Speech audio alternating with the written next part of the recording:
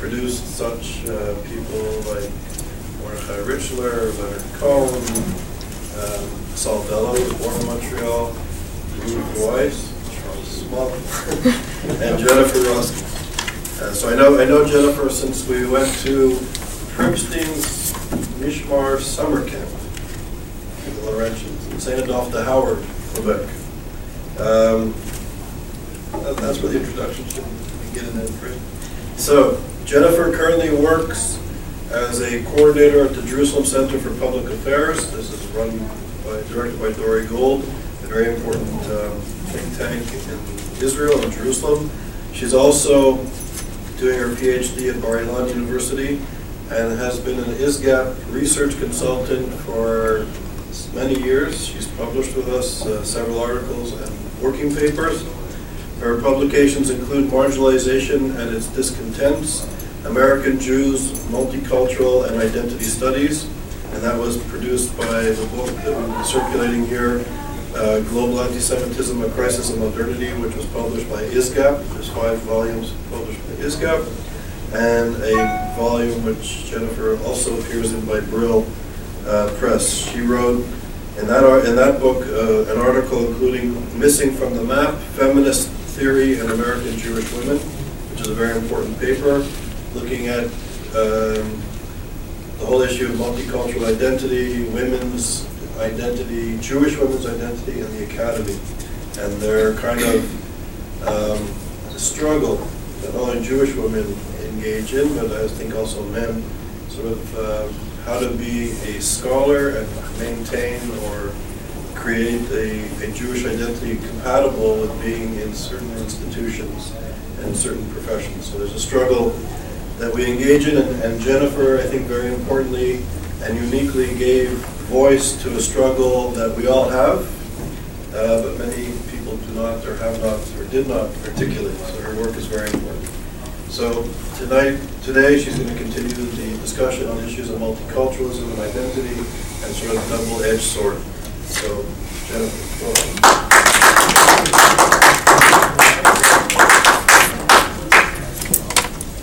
Thank you very, very much. I want to thank ISGAP for hosting me, thank Charles for the invitation, thank Jenny for all of the coordinating that it took, and to thank Jasmine also for all her help. And I'm really very pleased and very moved to be here today. We can't hear you. No? Can you hear me? Should be close. Can you hear now? No? Could be better. No? Is there controls? Can you hear No, now? I don't know. Yeah. Yes. We can see the mic. It helps when you turn it on. Okay. Manual. All right.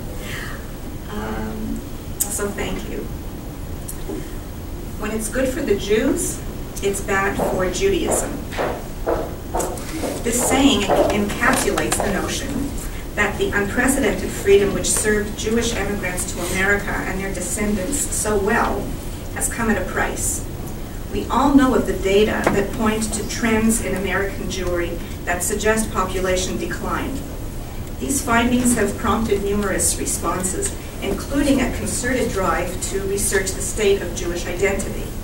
The driving motivation behind much of this research is a concern with Jewish survival in the face of not anti-Semitism and persecution, but the welcoming environment of American pluralistic society. The overall objective of these studies, whether stated or implicit, is the search of prescriptions to secure American Jewry's future. Recent decades have also seen a surge of academic inquiry in the fields of identity and multicultural theory, which have become among the most extensively studied constructs in the social sciences and historical research. Multicultural research, as you know, examines issues related to identity in a range of forms: individual identity, collective identity, multiple identities, ethnic, gender, occupational, national, narrative, social, and more. My talk opens with a look at a curious area of omission in the drive to understand Jewish identity, namely its exclusively inward-looking focus of looking at Jews with next to no literature that explores Jewish characteristics in the context of Jewish impact on American society at large. We'll then look at a mirror image of this omission that exists in scholarship on multicultural identity, summarized in historian David A. Hollinger's observation, quote, "The key point about multiculturalism is that there has been almost no place in it for Jews."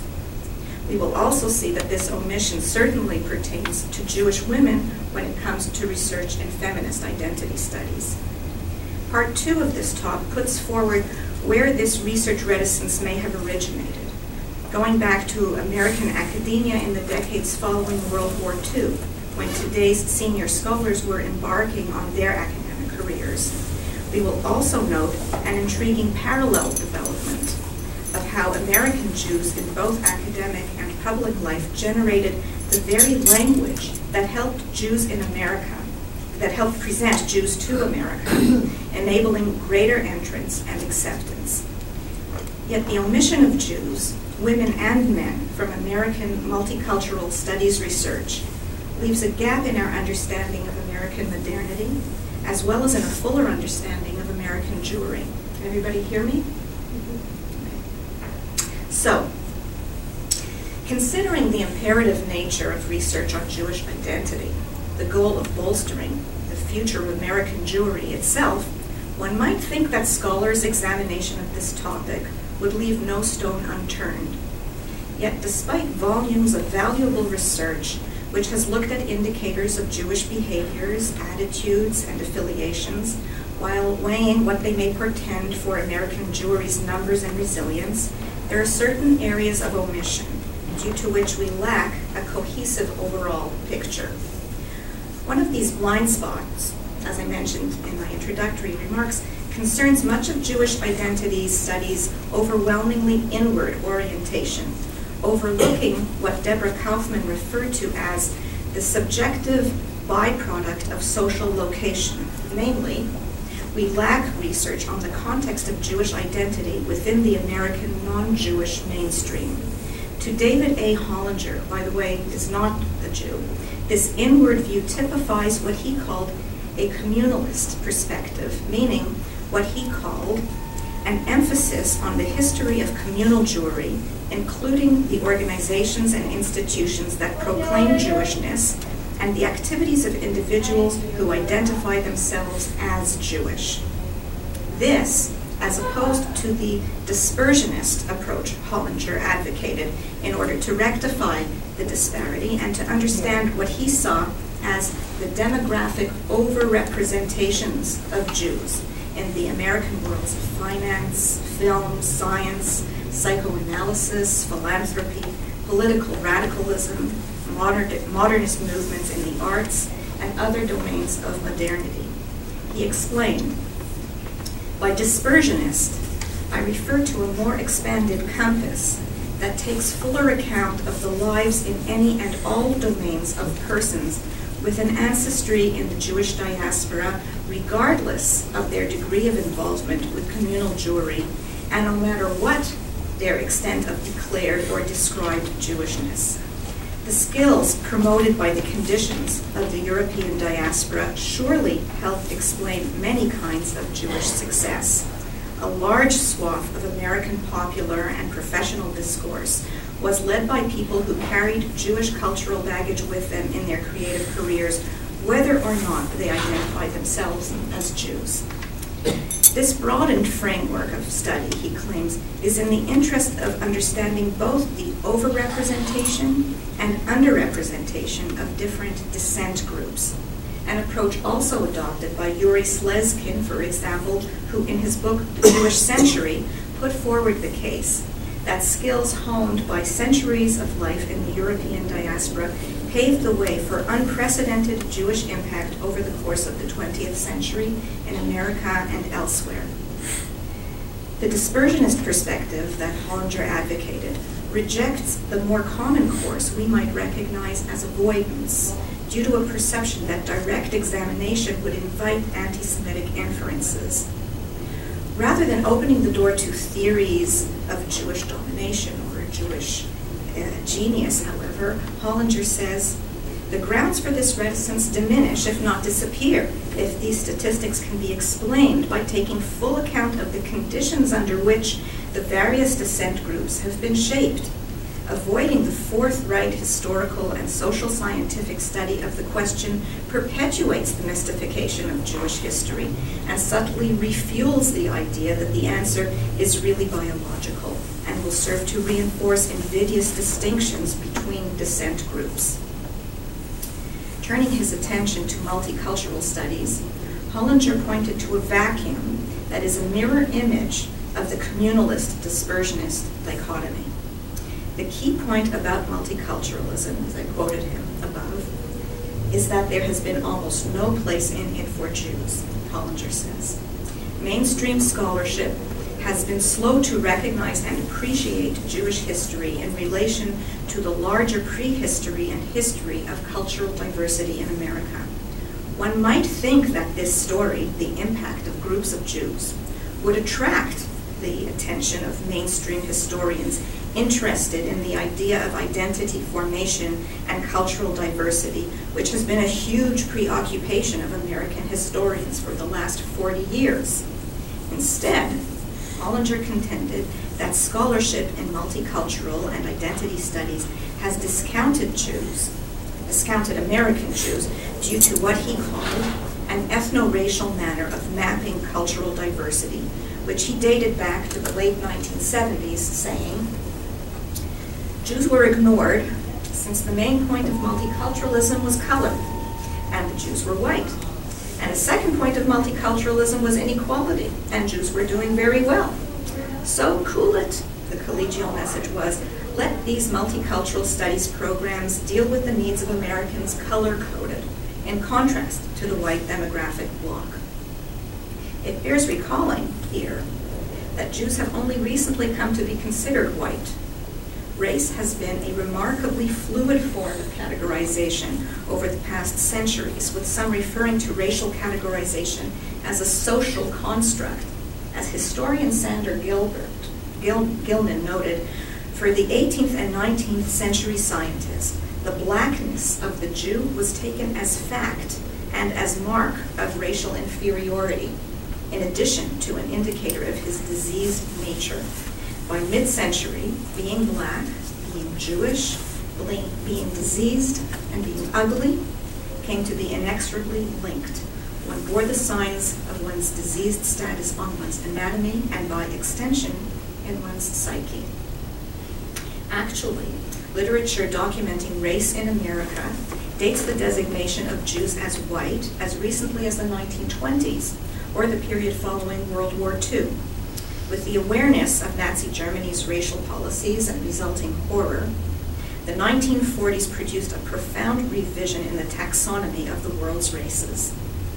This is reflected in examples such as Arthur Miller's 1945 novel Focus, or Laura Z. Hobson's 1947 Gentleman's Agreement, later adapted into the film starring Gregory Peck, whose message was that Jews are not only difficult to tell apart from non-Jews, but that their similarity to real Americans reflects their essential worthiness of racial equality as well.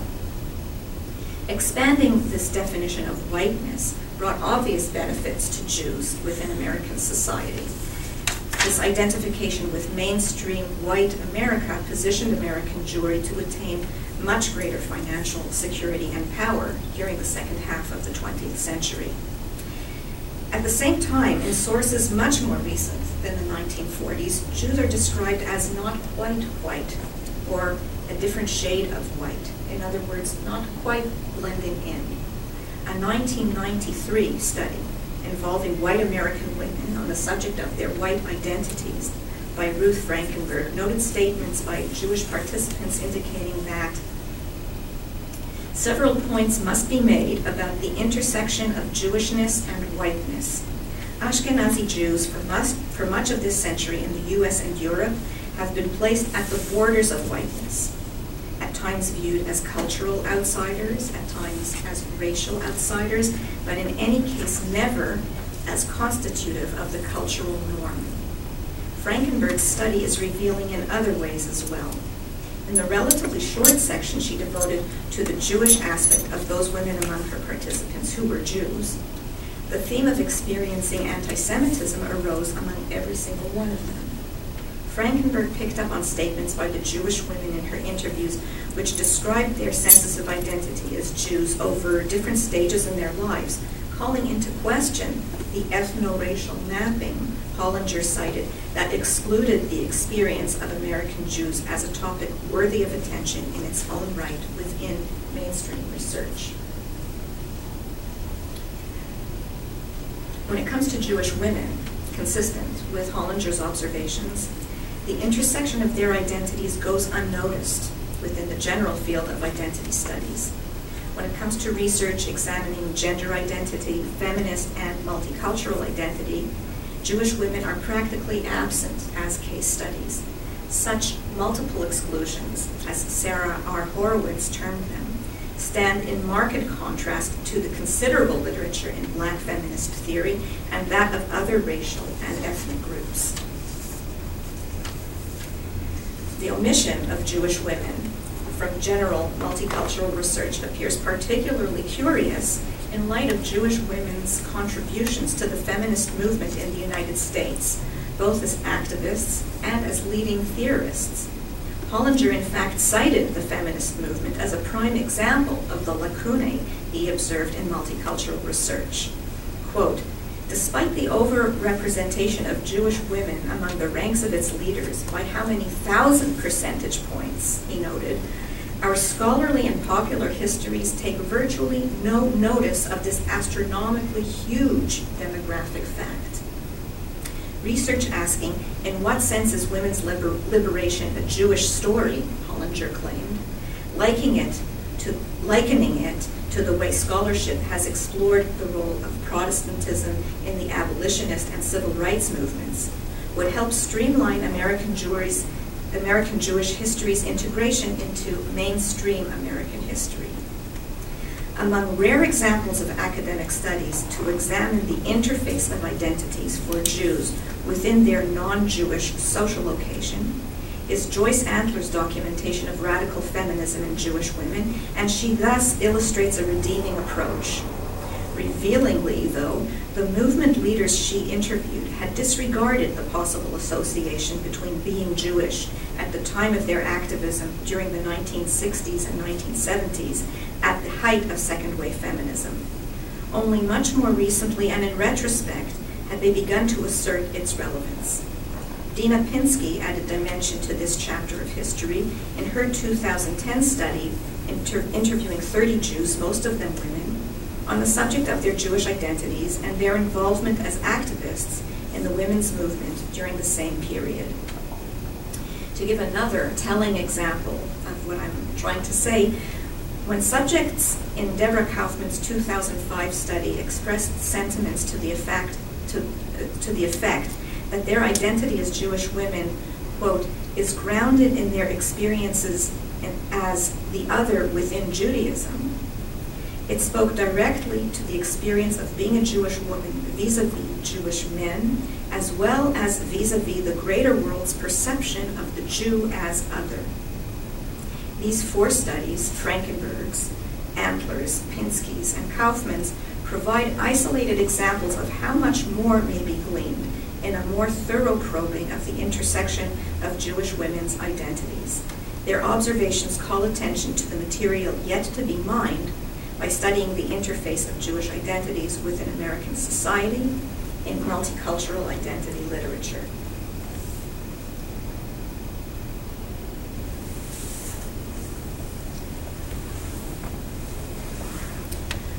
If the rarity of research on Jewish women within mainstream multicultural research on the American feminist movement appears paradoxical, American Jewish scholars' failure to get Jews on the standardized multicultural map of the United States, despite the heavy demographic overrepresentation of Jews in the cultural industries, including academia, is all the more paradoxical.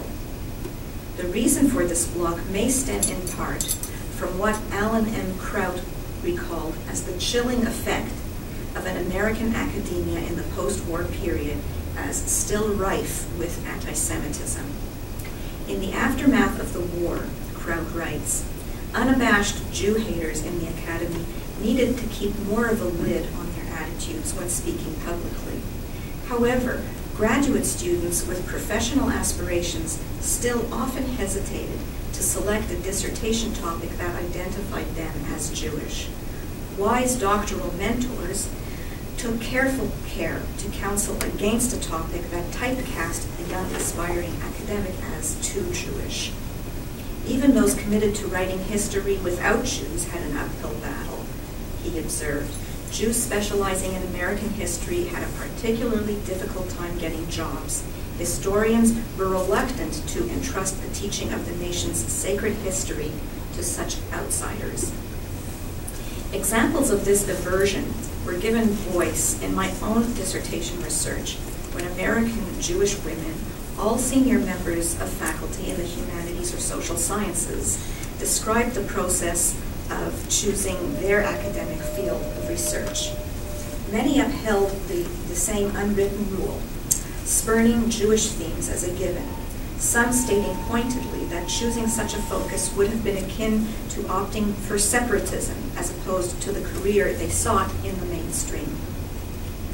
As a professor of American Studies at Stanford University recalled her decision to forego a dissertation topic related to Yiddish, quote, if you viewed yourself as someone who wanted to live and work in an integrated environment, it really was not a viable option.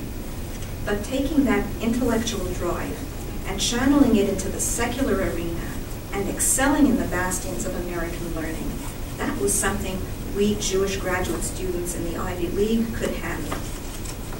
A professor of English literature and women's studies at Berkeley articulated to me this sense of mutual exclusivity between Jewish topics and mainstream research when she spoke of the course syllabi she developed on women, race, and ethnicity, in which it never occurred to her to include Jewish perspectives, saying, I know of no one, certainly no one here at the university, who teaches Jewish women writers, or even Jewish writers, and that may be a coincidence.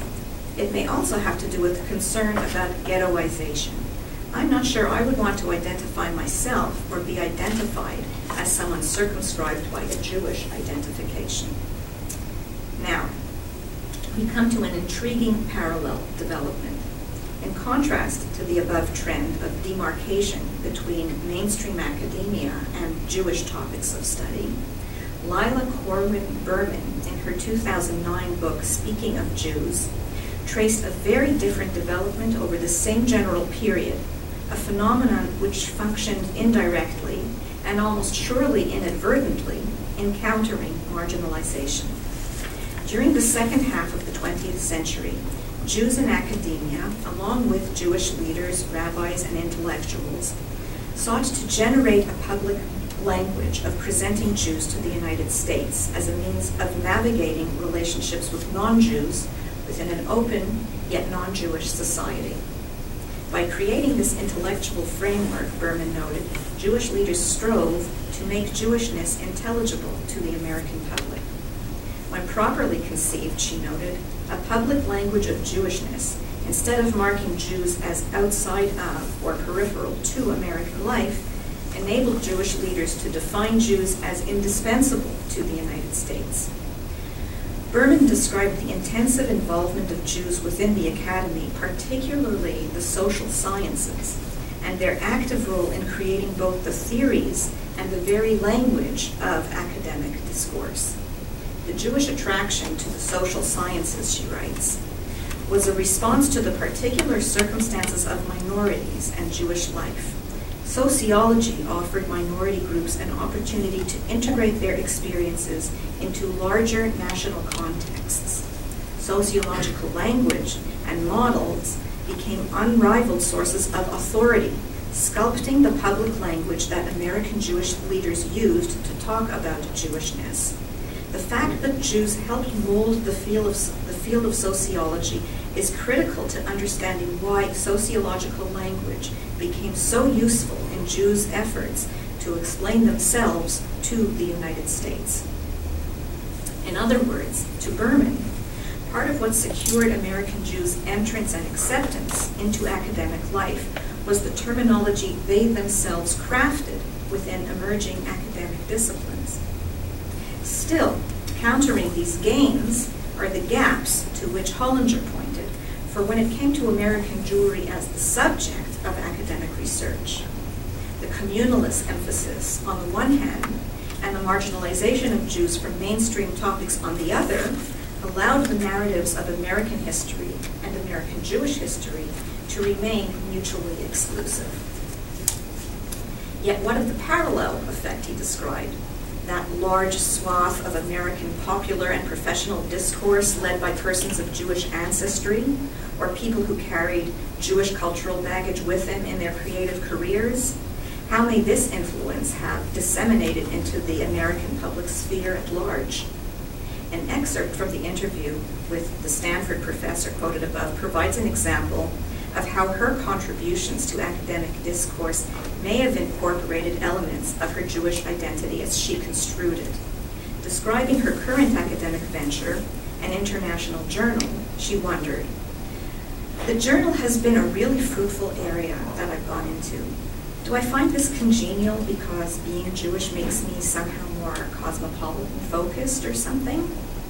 She surmised, "I can't really say that I've had a sustained commitment to Jewish topics or Jewish intellectual concerns in my work, but in a sense, I like to feel that by doing the kind of scholarship that I do, and by being kind of both bold and careful and trying to move things in fresh directions, I'm somehow carrying on in Jewish intellectual traditions, even though it's in a secular realm. I'd like to think that." So we see that the mid-20th century pressures to which Crouch referred, where wise doctoral mentors curtailed their Jewish protégés' academic areas of focus to exclude Jewish topics, imposed a doctrine of mutual exclusivity. The above interview excerpts reflect the kind of ingrained constraints that shaped academic careers as well as the fields of multicultural and identity research. Yet the excerpts also suggest the public language of Jewishness to which Berman referred, expressing that their secular areas of research may carry on Jewish intellectual traditions, indicates the degree to which Jewish academics' work may implicitly carry blueprints rooted in Jewish experience, elements traceable within their scholarship and ultimately in the public sphere beyond. The absence of Jews as subjects within mainstream academic research corresponds sharply with another form of invisibility that I've mentioned, that of Jewish women within the academic literature of feminist theory. As we saw, the marginalization of Jews stemmed from a barely concealed, often baldly anti-Semitic aversion communicated to researchers setting out on their academic careers. A concurrent development, as we saw, was American Jews' leading contribution to social science theory and terminology molding the field, in Berman's words, and thus enabling them to define Jews as indispensable to the United States. Perhaps ironically, the very fact of being defined into the mainstream, coupled with the prescribed color-coded cultural typologies which Hollinger described, may have swayed American Jewish feminists from developing distinct theoretical models and epistemological standpoints akin to black feminists. Any perceived inclinations to do so were whitewashed, if you'll pardon the pun. Yet, the absent feminist Jewish standpoint has signaled an element of homelessness, both theoretically and in actual reality. The late Paula Hyman observed that unarticulated and unnamed perspectives result in social, psychological, and spiritual malaise, as well as in vulnerability. I borrow a phrase from the feminist literary scholar Elaine Showalter, and an image from her essay, Feminist Criticism in the Wilderness.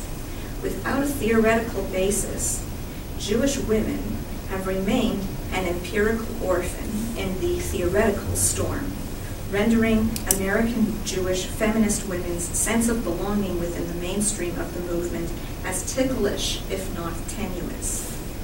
In truth, the experience of feeling like a cultural outsider or other, as noted in Frankenberg and Kaufman's studies, is far from uncommon.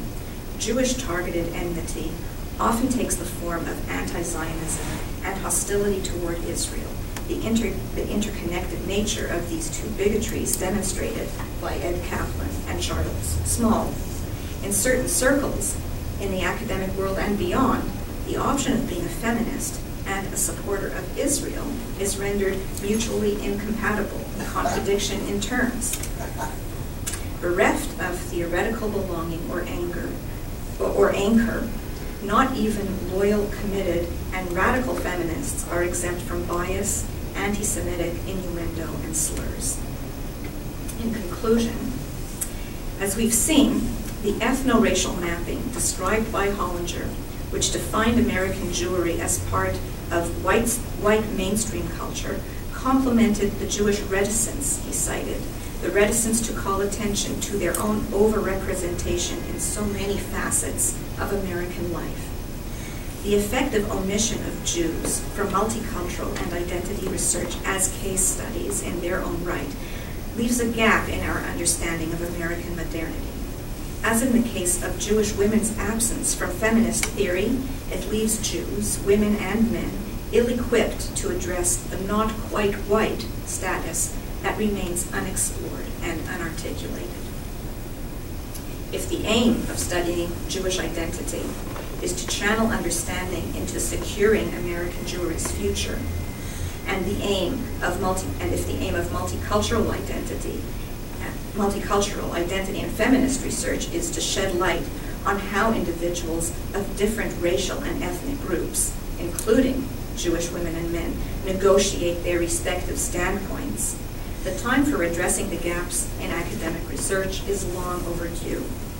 Heeding Hollinger's call to decipher matters such as, to what degree is women's liberation a Jewish story, future studies can aim to trace the Jewish story within different academic canons, and thus shed light on its impact on developments both within academia and beyond in the past century.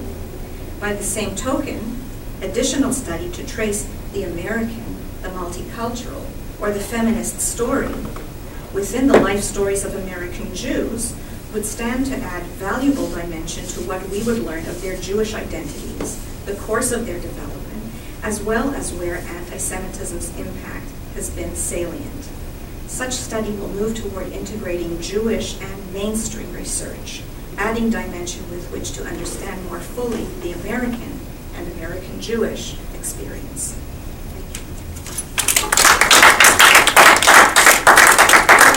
Thank you for an excellent, thought-provoking paper. So I want to ask you some challenging questions. So we're both born in Canada. Canada became a multicultural society in the 1970s. And multiculturalism, unlike the melting pot theory, puts emphasis on ethnic component. It's encouraged. And I think that the evolution of Canadian Jewish identity in comparison to American Jewish identity, now living in the United States for 10 years, is stark. There's a tremendous difference, even though Montreal is 300 miles away from here. It's another reality. So we have one national model which put emphasis on developing and maintaining group identity and group rights. The Canadian Constitution is based on group rights. The United States pushes notions of individual rights and freedoms and liberties as opposed to group rights. Every individual is equal to the law, not groups. And there's a melting pot approach where the emphasis is, as you were saying in your paper, that Hollinger outlines, there's negativity associated with communalism, and the whole Chicago School, much of American social sciences, when it comes to issues of ethnic identity, places emphasis on seeing success as integration, assimilation. Integration and assimilation. Seeing integration as success. Segregation is a sign of deprivation, and integration, assimilation, disappearing from the communal is a sign of great success. So the American Jewish community has developed white identity. I hear it all the time. Whereas in Canada, it's rare to find Jewish people identifying as being white. Okay, and this is not a way. So my question to you is, and there's a tendency in studies to look at those on the receiving end of power relations. We look African American segregation. We look at why we look at the African American community, and we often do not put emphasis on the history of slavery, subjugation, segregation, Jim Crow, etc. We just focus on the Malays, let's say, in the African American community when it comes to economic success, integration, assimilation. So my question to you is, why not put emphasis on the whole melting pot model? And I would say a sign of success is to be white and is to assimilate.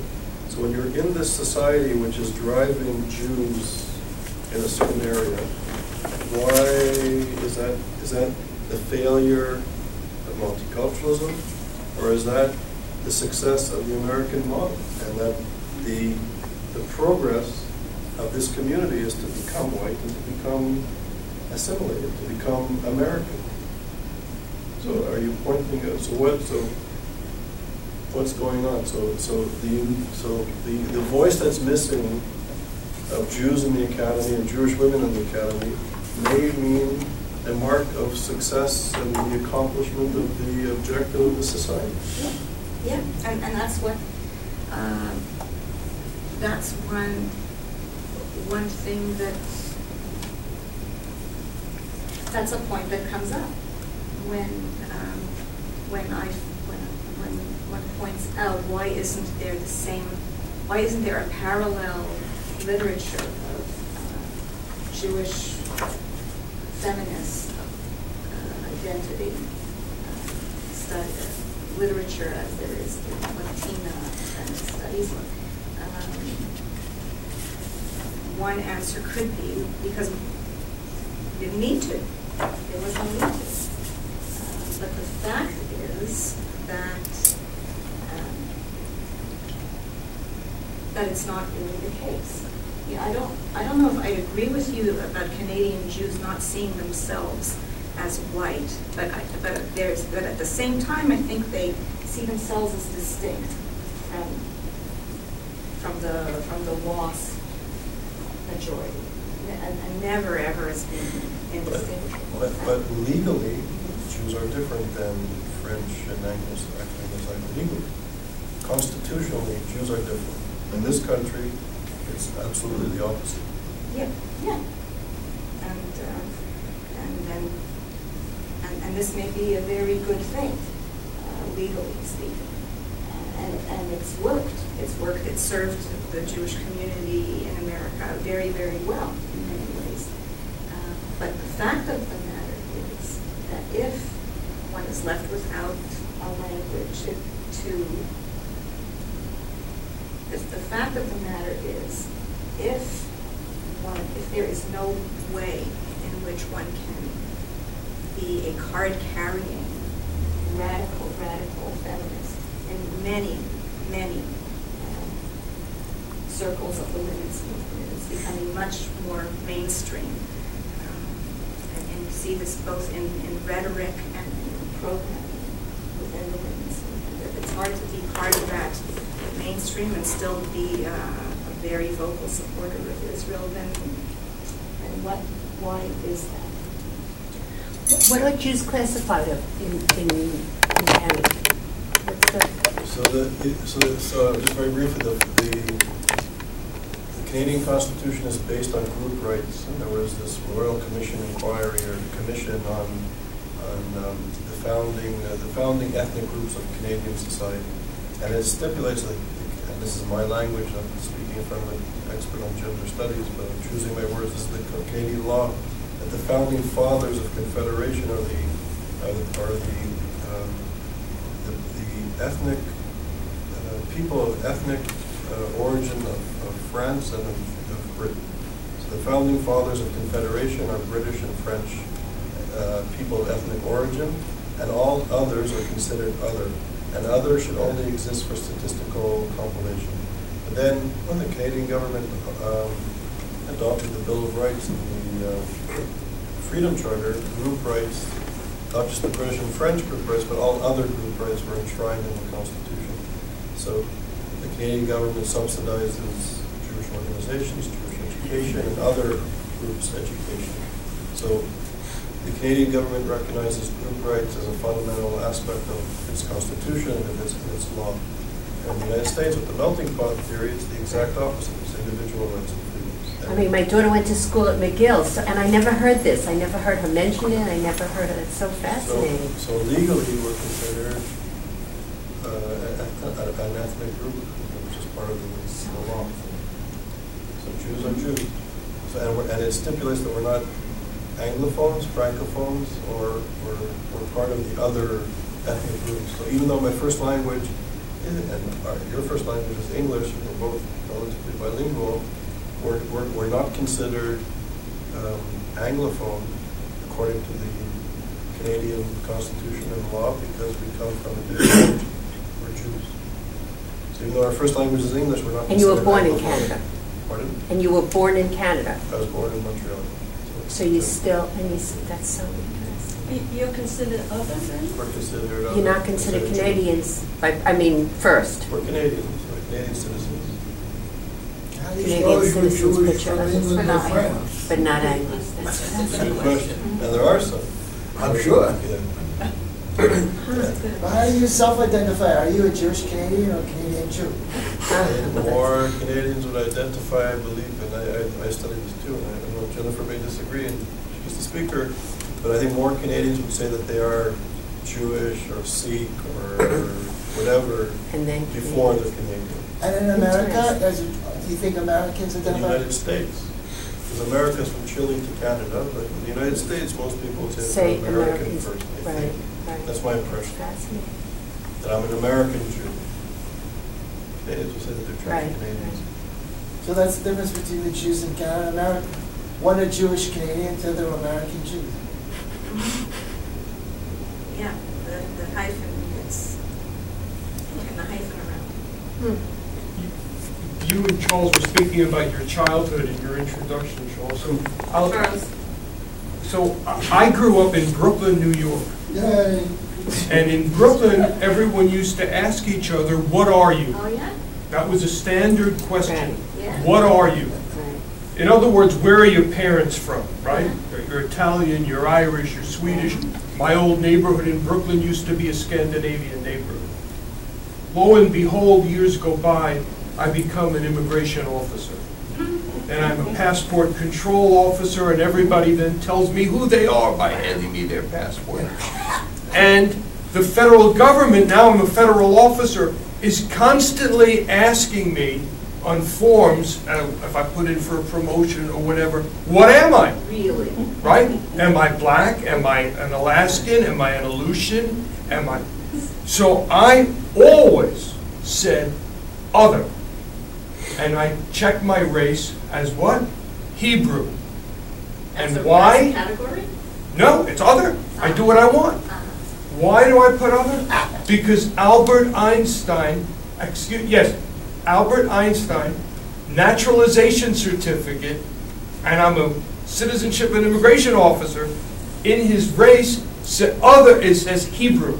That's his race. So I always say, well, if it's good enough for Albert Einstein, it's good enough for me. So that's what I check off, other. So that's what I just wanted to share that with you all. Interesting. I always check other in this country too. I have it easy in Hispanic. You have it easy, right? Yeah, Hispanic. I used to be married to a Jew. He passed away. That's why I'm here. Yes. This might be an anecdotal observation. When I was working in Russia, and I was asking, where is he from? Where was she coming from? And they were saying, well, he's from Ukraine, the other one is from St. Petersburg, and the other one is a Jew. never said which city and what part Yeah, with the religion that identified that. yeah. As far as the Canadian law is concerned, actually in the Constitution of the Islamic Republic of Iran that I translated, there is a specific paragraph on the religions that are recognized, and one of them is the Jewish religion. It's recognized. It's working out really These well. academically. Sometimes it's not always good to be. Well, that's what I was thinking. I mean, I think there's a conflict of interest almost to be recognized or not. And it seems, the pluralism or blending in, being kind of getting this invisibility is kind of like the white privilege in a sense. Mm-hmm. And then, and perhaps women to value that, especially feminists, kind of chose that route in a sense to value, I don't know, that there was this privilege associated with invisibility in some way. And that's why feminists and Jewish feminists in a certain sense rejected embracing the, being an ethnic group. I mentioned a study of Ruth Frankenberg's that interviewed, I don't remember exactly how many women, and the topic was looking at their white identities. And white identity studies is a field in itself, but it's kind of a Johnny come lately, Julie come lately. It's sort of a reaction to all of the other ethnicity and race identity studies. So, how, you think of this bland white bread, but there's, of course, it's much more textured. Yes. I guess my question is, do we really want a Julie on our passport? It's to me it's reminiscent of Nazi Germany or even contemporary Russia or maybe Soviet Union.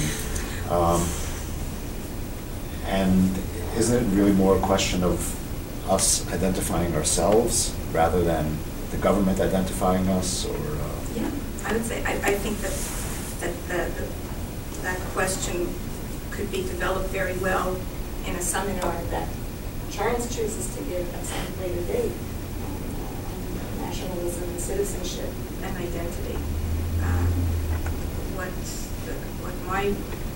What I was speaking about is exactly that, and the reticence about looking at.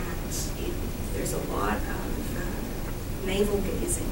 Some people would call the Jews' obsession about Jewish identity and how observant are you of these customs and of those traditions and of these, who are your friends and where you socialize. But looking at the much greater picture, what Hollinger called to us, widening the compass and looking at American society and American modernity and seeing, we talk about it, but the tremendous Jewish presence in all of it, but not really studied. What is it about the Jews, the Jewish characteristics that may have contributed to this disproportionate presence? We sometimes cite it with great pride, but sometimes there's a lot of reticence. And he speaks about this avoidance, a tendency toward avoidance that I think we all recognize, not wanting to call too much attention to. This, don't want to draw too much attention to characteristics that could work out to be not so much in our favor. And he says, no, we should boldly examine what was it about the conditions in the European diaspora, which, when you're talking about American Jewry, the vast majority come derived from the European diaspora, that may have cultivated certain characteristics. But there is that reticence. a friend recently said to me in the course of conversation that Jews love to talk about other Jews. So, and I guess I was talking about other Jews at the time, or just just making observations. Non-Jewish person who just actually comes from Louisiana, just came recently to New York, and has started associating with Jewish people, and has noticed kind of a trend that Jews love to talk about other Jews. So I don't know how that fits in exactly with your talk, but what about the pop culture things like Jewish sports heroes or Jewish Hollywood stars? Are Jews the only ones who buy these books, or or is this? The publishers who publish them must take into account who is going to buy them. So I suppose. I mean, isn't that a sign of Jewish self-identification and saying, well, we're Sandy Koufax didn't pitch on Yom Kippur. I mean, this is what you hear growing up as as. I think that's an important. It's an interesting distinction. I think, like in lay terms, we enjoy talking about it, and it's it's sort of common knowledge. But in the academy, okay, it's not. It hasn't been looked at. It hasn't been studied and cast under a microscope. Again, in terms of pop culture, the outsized effect of Seinfeld and I'm losing his name. Larry David, thank you, from my old neighborhood of Sheepshead Bay, Brooklyn. So their outsized effect on American culture is huge. So I think in the realm of so I guess what you're referring to is more of the academy. Yeah, I mean your friend from Louisiana. If you go by Lenny Bruce, he's now Jewish. Because New York is Jewish. Right.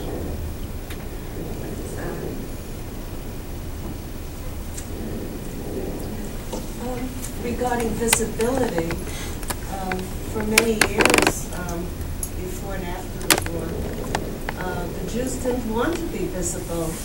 But only the last, 30 years or so, there's more of a change, and they want to be visible more. Yeah.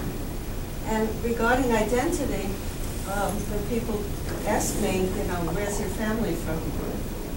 I said, their family's from Poland, but I'm Jewish. Meaning I'm not Polish, I'm Jewish. And I don't consider myself Polish ever.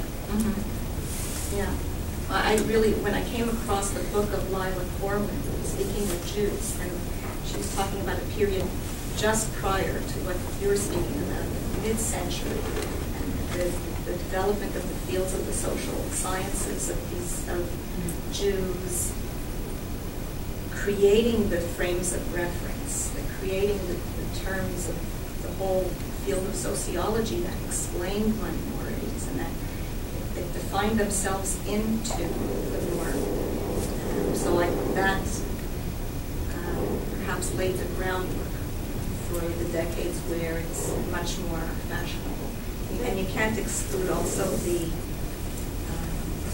60s and the 70s, the Black is Beautiful movement, which ushered in the rise of ethnicity, pride in ethnicity all around, including those of the Jews. I think I understood that you mentioned that a lot of the Jewish social scientists got into that field because they were a minority. I wonder if there are if that isn't like the main reason. I always believe that also, but I have a feeling it's not specifically what I said, but I wouldn't be surprised if much of what drew them to those fields was the opportunity to describe themselves, but in the context of the broader norm. Yes. It seems that nowadays still in the academy, the academic area, you still have the shashtu mentality, which carried over from, it was so dangerous in the Second World War, which never got things accomplished. And still, among Jews, there's a fear of calling attention to themselves and wanting to fit in. Yeah, the scholars whom I mentioned were really eye-openers to me, because they really speak out where very few do. Phyllis Chesler made a very interesting journey. Sure. She was a pioneer in feminism, and then she Jesuit, now she's a good solid writer. Yes. There clearly has been an ongoing stream of Jewish feminism over, say, the last 40 years, most of which would seem to be aimed at raising the profile of Jewish women within Judaism and within the Jewish community. In your research and your work, have you found any exceptions to that where there's Jewish feminist studies that look more outward at your time? You're writing the introduction to the dissertation.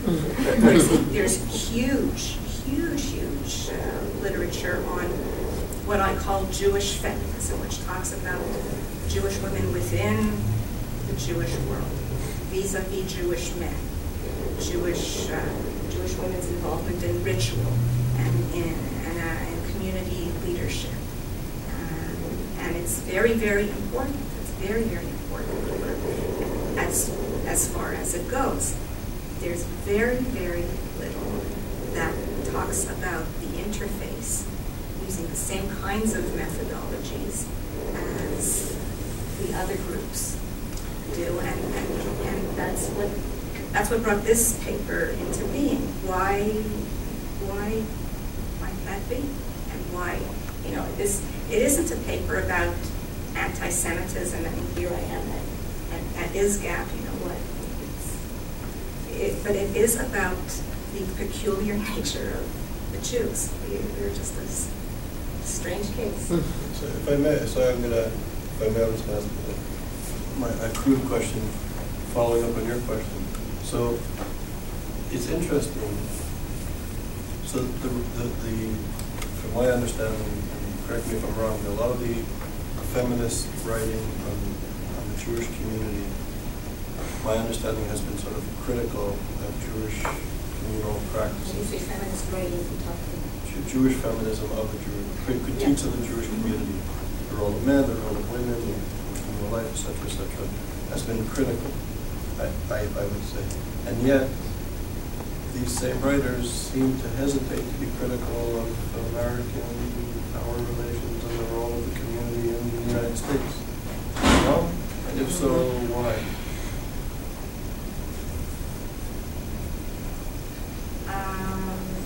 I would say you're not entirely right. I would say many of these Jewish feminists who were critical of the current of traditional Judaism, criticize it as a patriarchal structure, analogous to patriarchal society in our civilization at large. And will they look at anti-Semitism in American society? So this is what we need to be critical. To look critically, if you're going to look from the Jewish perspective inward, can you look from the Jewish perspective outward? That's a very good question. Some of those women's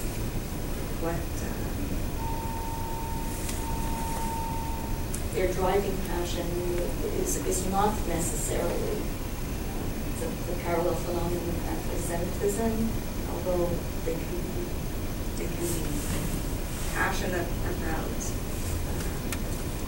sexism within Judaism. And many black feminists had the courage and the clarity of vision in developing their epistemological standpoints of recognizing that concurrently you need to be as aware of the sexism within African American society as you need to be aware of racism within American society at large. Why has a Jewish feminist scholarship been able to achieve that? That's my question. That's the question. Why is there no There's still a such feeling that feminists? they're not legitimate. Why is there no don't have as much right as And black. that's why I loved the quote of this literary scholar, Elaine Showalter, who spoke about women as a literary orphan in a theoretical storm. She put it, an orphan in a theoretical storm. An empirical orphan in a theoretical storm. She wasn't speaking about Jewish women at all. She was speaking about women, that women are invisible when it comes to literary theory. This is going back many, many decades, but it applies, in my reading, to Jewish women as empirical orphans in a theoretical storm. What does that mean? That there's a storm, a flood of theories. Feminist literary theory, feminist sociological theory, feminist psychological theory, historical theory, every which way, and very worthy and important theory. But if it doesn't, and it is rectifying, it has rectified a certain imbalance in the academy, in which women were heretofore were invisible. But if Jewish women don't have any visibility, or if they, you're white, so why, what's the problem? There's nothing to say. And many American Jewish women, and I would say European Jewish women to a degree, and Israeli feminist women would also say we don't have that's the same claim. Because of being white, Ashkenazi Israeli women. It's not exactly true. How could it be true if when it comes to issues like Israel, or when it comes to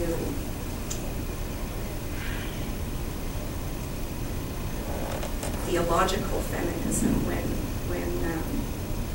now I'm getting into something far afield, but if when Judaism, the patriarchal Judaism is viewed as the Christ killer in another, killing the goddess off. It's very not very well masked anti-Semitism, and yet there hasn't been this development of feminist theory, and that's very much what brought me to try to shed a little light on it. I just wanted to comment that there is somewhat of a parallel. People who don't identify as feminists, so many women don't identify at all as feminists, who say there's no need for it. It's kind of like the sexism has become almost invisible. I have a friend who's like, what? They didn't pass the equal rights amendment, or they didn't pass like equal pay for equal work? Huh? Like it seems so obvious, but it's like an invisible mechanism. Similar that a lot of people think that anti-Semitism, they don't think that it's something that they need to fight because they don't see it in the United States. It's not like the same way that I was just saying that the parallel, same way women say that they don't need feminism, people say they don't need to fight anti-Semitism. It doesn't, I don't see it. I mean, and it's kind of like not, I just feel like it's not uncovering the inner workings of and operations of the way that people. I want to give that more thought to see how well that parallel holds, because I hadn't really considered it. I just thought of it just now because I do have a lot of friends who are like, feminism, who needs that? It's over. I don't know.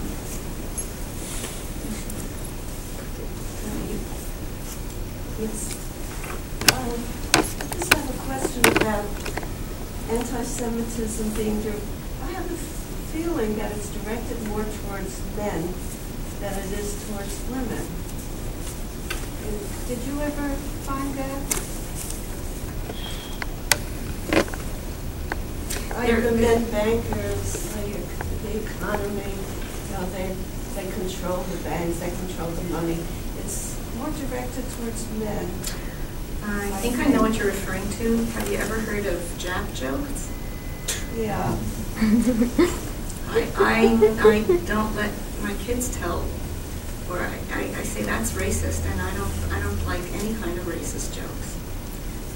You know, it's very different. It's not you know, it's not like the banker or the schnorrer or the, but it still depicts a materialistic.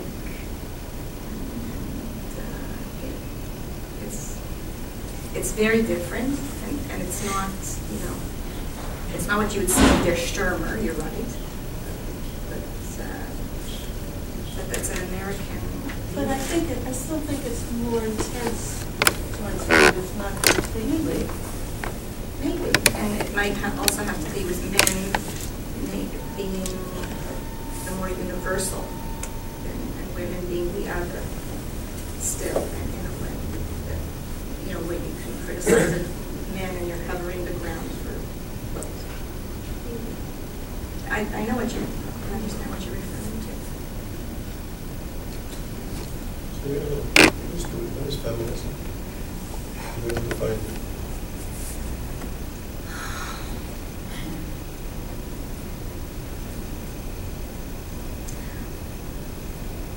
I like to think of feminism as the self-determination movement of the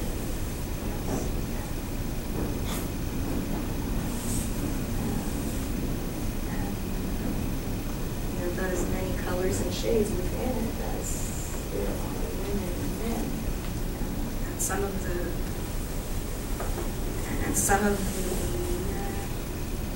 expressions of it are an anathema to me. I cannot stomach them. But when I think, and that was something that what I couldn't understand was why there weren't more feminists. We were talking about this earlier. Why there weren't more feminists in my circle of friends who didn't see that there was just an obvious parallel between the self-determination movement of women and the self-determination movement of the Jews, Zionism. Why Zionism seemed very parochial, not as cool sometimes, one more shashtil sometimes, and feminism. I had to try to figure that out. If you take a look at the recent discussion in America about women putting on tefillin, and the discussion that's been going on here, and To a degree, yeah. and how does that impact you? Because that's a very clear-cut case of how the religion has kind of tended to differentiate these genders. Yeah. So, for example, women are not obligated to attend synagogue. Right. So that's a very great distinction, gender distinction. And women have historically never put on tefillin. Not never, but very rarely so, yeah. Right. So those are very, very clear-cut ritual, where there are certain rituals that are very specific to men and very specific to Time women. bound. Yeah, time-bound rituals. Well, this is an area of expertise that, as your president says, is not my pay grade. Okay. There's a lot that could be said, and there's very important statements about it.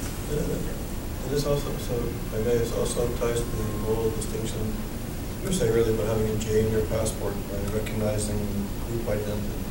So in my studies comparing French and British colonialism, the French were all about assimilation. So assimilation could be good. Maybe the United States forms of assimilation or integration is a positive thing. But assimilation in its extreme form is a form of cultural genocide.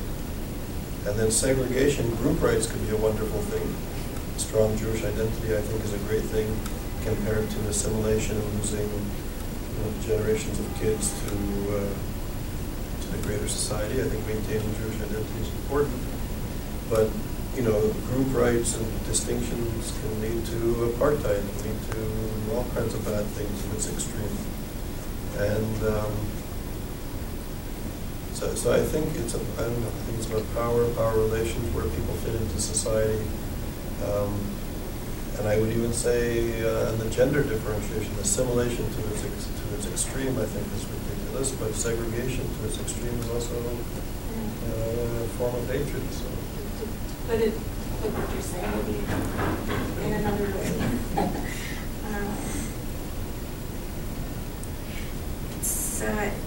It's who knows?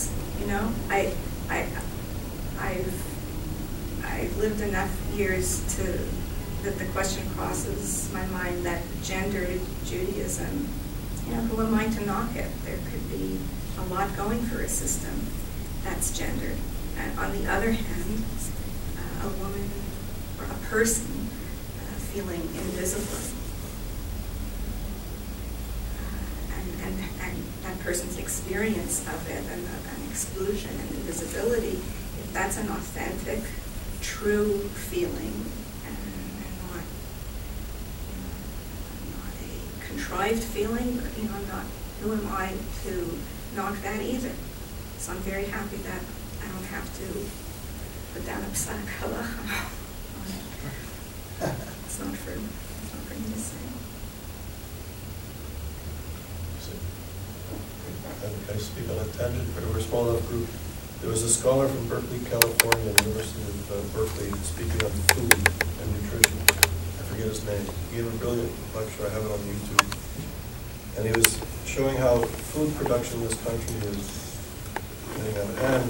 People are consuming food that's not healthy, it's radiated, processed, and preservatives, and food enhancers, taste enhancers, all this stuff. And he was explaining how in the 1970s, Kentucky Fried Chicken had a huge billboard and advertisement campaign in favor of women's liberation. And he explains how the food industry made the link that cooking at home is a form of gendered slavery. And to be liberated, you eat out and eat this, processed pigeon. Yeah. No, so with the liberation of women, and he shows how poor families who cook at home are healthier than wealthy people who eat out in the United States. Anyway, so liberation means, or liberation from what or for what, or just have taste off. I don't know. Yeah, that's really cooking shouldn't be a woman's thing, but we look down on home cooked food in the society. It's dangerous. It's unhealthy. Home cooked food is good. Whose interests are driving these feelings? No, it just reminded me of the, very similarly, the cigarette industry, the tobacco industry, promoted smoking as Virginia Slims. But going back to the 20s, and I think it was Bernays, I think, who had women marching at the head of the Easter parade, smoking, to show that women can be equal to men.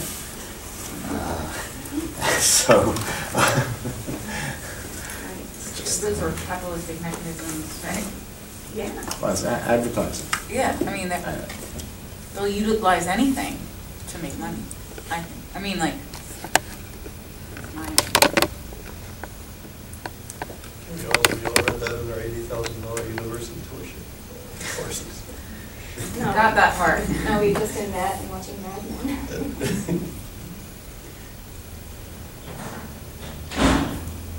Thank you very, very much. Thank you.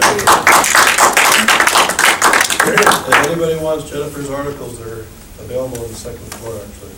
She published 2 with us, right? 2 working paper, which we have, and the book.